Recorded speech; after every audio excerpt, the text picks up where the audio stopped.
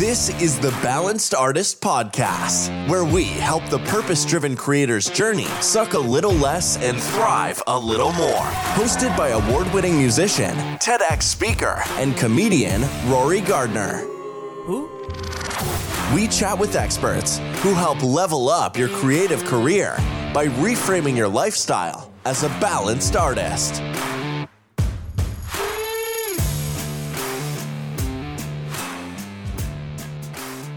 Hello and welcome back to the Balanced Artist Podcast. This episode is brought to you by nobody.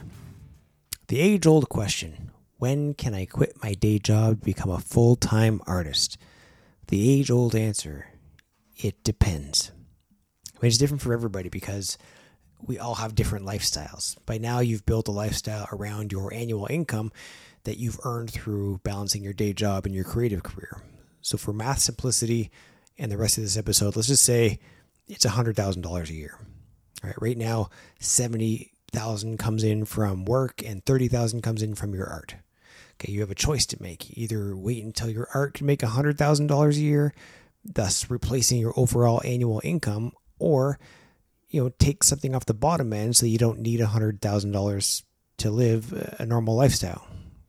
Again, $100,000 is just a round number I chose. It doesn't mean that's what you make or whatever.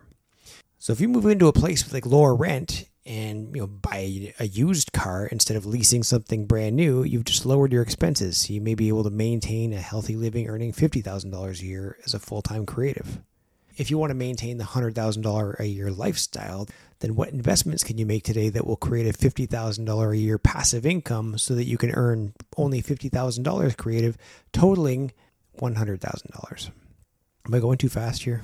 There's a lot of numbers here, but anyway, side note, creating $50,000 of passive income isn't as easy as it sounds. So it requires building assets over time that will eventually pay those dividends. So they say the best time to invest was like 20 years ago, and the second best time to invest was today. So get going, all right? In episode 60, we talked about the cash flow quadrant. That is where you can structure your life accordingly. You can be employee or self-employed or invest in business. So there's multiple different ways to make money creatively rather than just with your art alone. But if you want more information on that, go back and listen to episode 60. The problem we face is we get so consumed with how much our art is making, we start doing things out of alignment in order just to monetize it, right? So you start making stuff that isn't necessarily authentic to you, but you can sell it. And success in the arts isn't the ability to live luxuriously, it's the ability to have choices. Take Arnold Schwarzenegger, for example. He became a millionaire at 28, and he hadn't yet started a movie yet. But he just, like when he came to Hollywood, he invested all that Mr. Universe money into real estate, and he bought several multiplexes, creating passive income.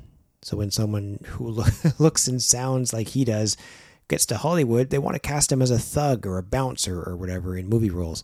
But he wanted to be a leading man, so he didn't need to take those roles that people offered him at the beginning. He wanted to wait for the right one to come up. So instead, he held out for what he wanted because he had the flexibility and choices to do so financially. If you can't afford to buy multiplexes in Hollywood today, that's okay, because not many people can. You can supplement that income with your day job. And I realize this episode is talking about how to quit your day job, but hopefully up until now in the conversation is giving you a bit of perspective and insight on how you can manage your day job. Instead of considering it like a hindrance on your life and your art, instead consider it more of like a sponsor or funding of your creative passion. If it's truly getting in the way of your creative life, then maybe instead of quitting, just make a pivot into a position that's less intrusive on your creative energy. Maybe even take a pay cut for something that requires less of your mental energy. It's better than $0 coming in, right? We might have talked about it in a previous episode, but we know that Albert Einstein worked at a patent office all day, right? And it was by design. Like he knew that it was boring. It was a linear job that didn't take much of his creative energy. So once his shift was done, he'd go home and crush all his creative side hustles and he had the reassurance that the patent office would pay his bills until he was able to comfortably jump ship. Like I said, there's really no clear-cut answer to this question.